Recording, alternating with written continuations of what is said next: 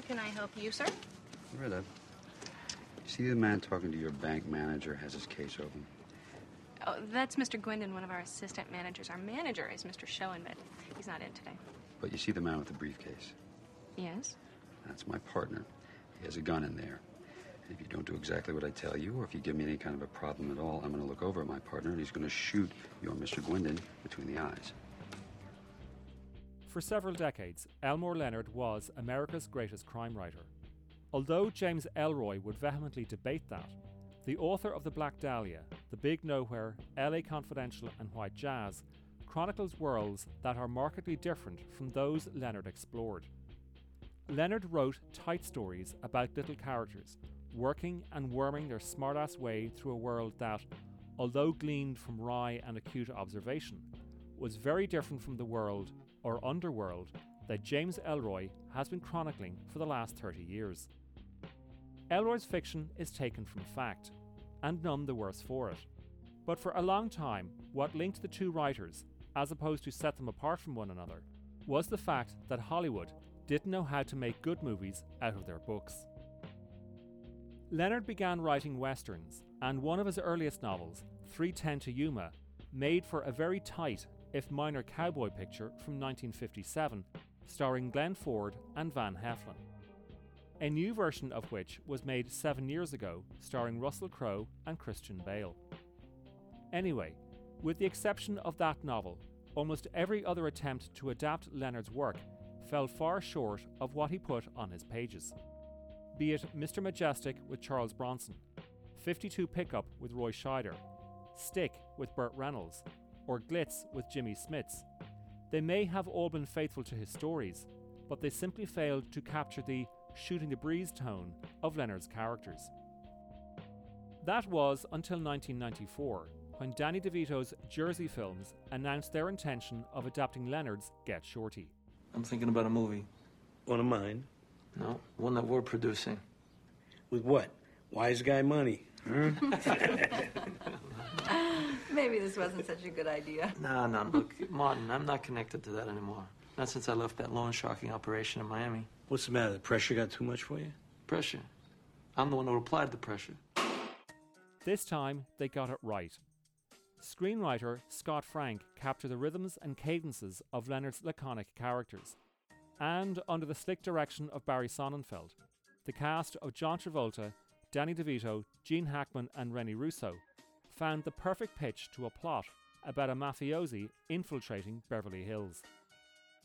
While all that was going on, Quentin Tarantino announced that he would follow up his trailblazing Pulp Fiction with Jackie Brown, his own take on Leonard's rum punch. Is that what I think it is? What do you think it is? I think it's a gun pressed up against my dick. Well, you thought right. Now take your hands from around my throat, nigga.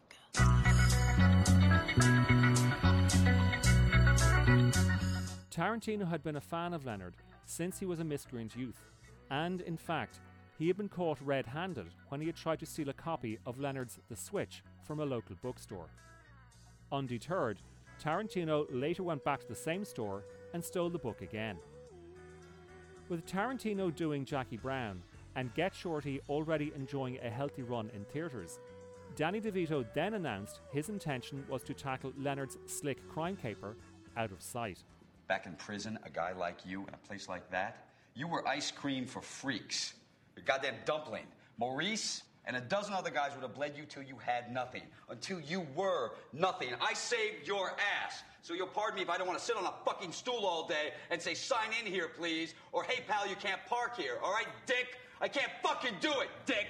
Initially, the intention was to re-team Get Shorty's screenwriter Scott Frank with director Barry Sonnenfeld. But Sonnenfeld had signed on to direct Men in Black, so DeVito approached Steven Soderbergh. Looking back from 2014, that may seem like an obvious choice. But back in the mid-90s, Soderbergh's career had seriously stalled. Yes, he had won the Palme d'Or only 9 years earlier with Sex, Lies and Videotape. But in his own words, Soderbergh desperately needed to climb out of the art house ghetto. Out of Sight offered him that chance. He was not the only person wishing to re-establish himself as someone of significance. George Clooney had broken through on NBC's drama Eeyore, but when he left for the cinema, the films he made all disappointed. It seemed that, just like Leonard's books, Hollywood didn't know what to do with him.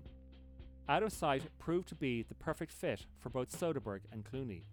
So perfect, in fact, that they went on to make another 9 feature films together, Clooney starring in 5 of them, with another 4 where they served as producers. And that's not to mention Jennifer Lopez. Lopez had begun as a backing dancer to New Kids on the Block and Janet Jackson, before branching into television, where she appeared on the comedy show In Living Colour.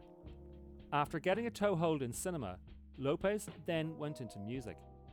To say that she is multi-talented would be an understatement.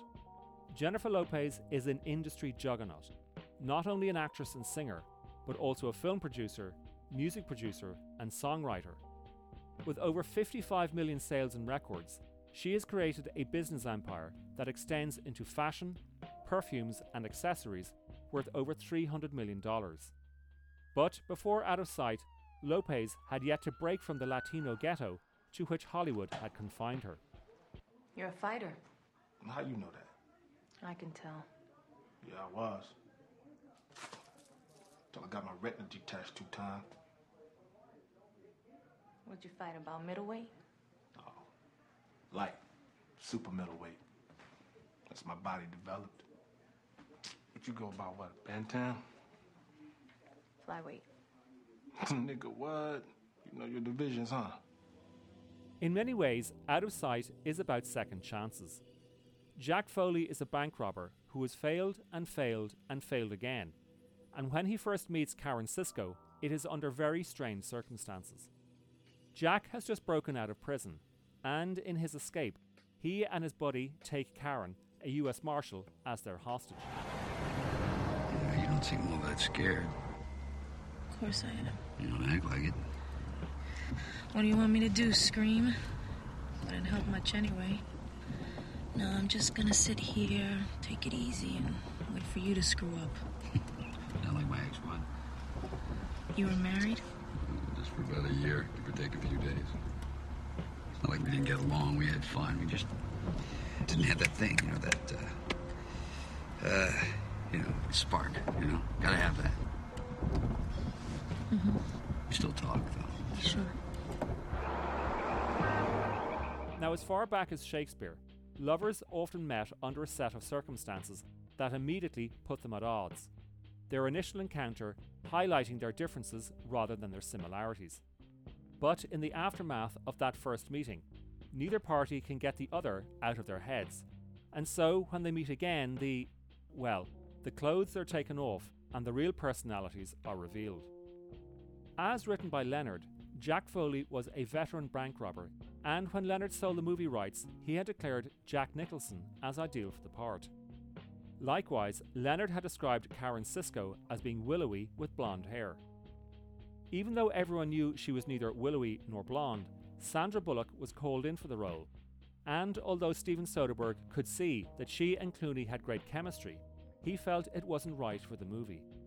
So, having changed everyone's perception of how Karen Sisco could look, Jennifer Lopez suddenly seemed like the obvious choice.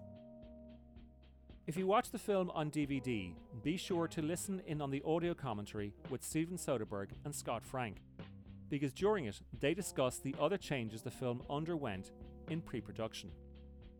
While Leonard's novel is linear, when Frank was approached to adapt the work, he decided to tell it inside out.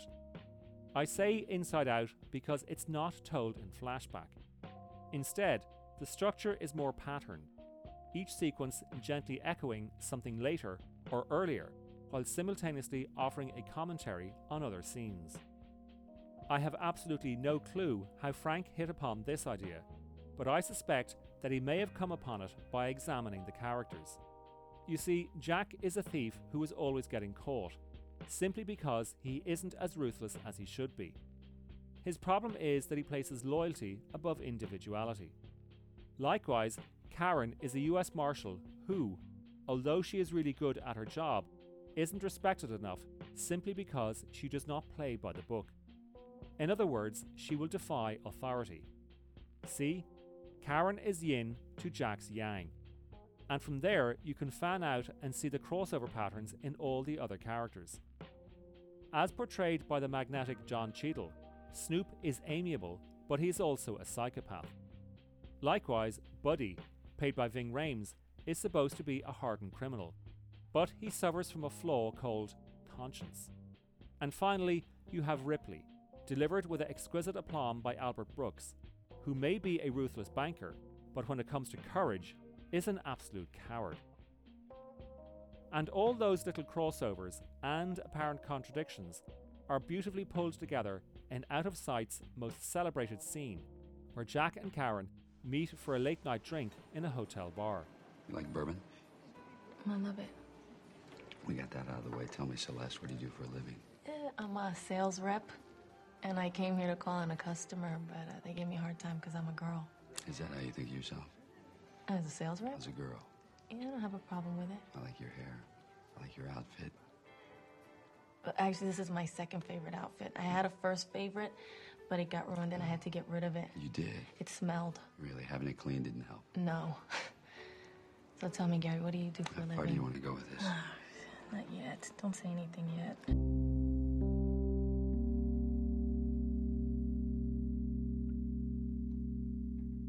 Out of Sight was edited by Anne V. Coates, who had won an Oscar for Lawrence of Arabia, as well as editing David Lynch's The Elephant Man and the Clint Eastwood thriller In the Line of Fire. And working closely with her, Soderbergh draws heavily and unashamedly from the celebrated love scene in Nicholas Roeg's Don't Look Now. But in Out of Sight, it all happens with such mastery that it is never mere pastiche. The elliptical editing that repeatedly folds back and forth in time shows us how both characters seduce one another, hesitantly yet eagerly, recklessly yet cautiously. And whenever Coates cuts back and forth in time, you can see the characters sensing what is going to happen next, while simultaneously knowing that they are exposing themselves to enormous risk. Is Karen allowing Jack seduce her so she can arrest him? Or is Jack allowing Karen seduce him so he can compromise her? So yes, the scene is incredibly seductive, but the characters are also very apprehensive. Not by much, but this is my favourite Leonard adaptation, and it catapulted the careers of everyone into the stratosphere. In a phrase, it put them all out of sight.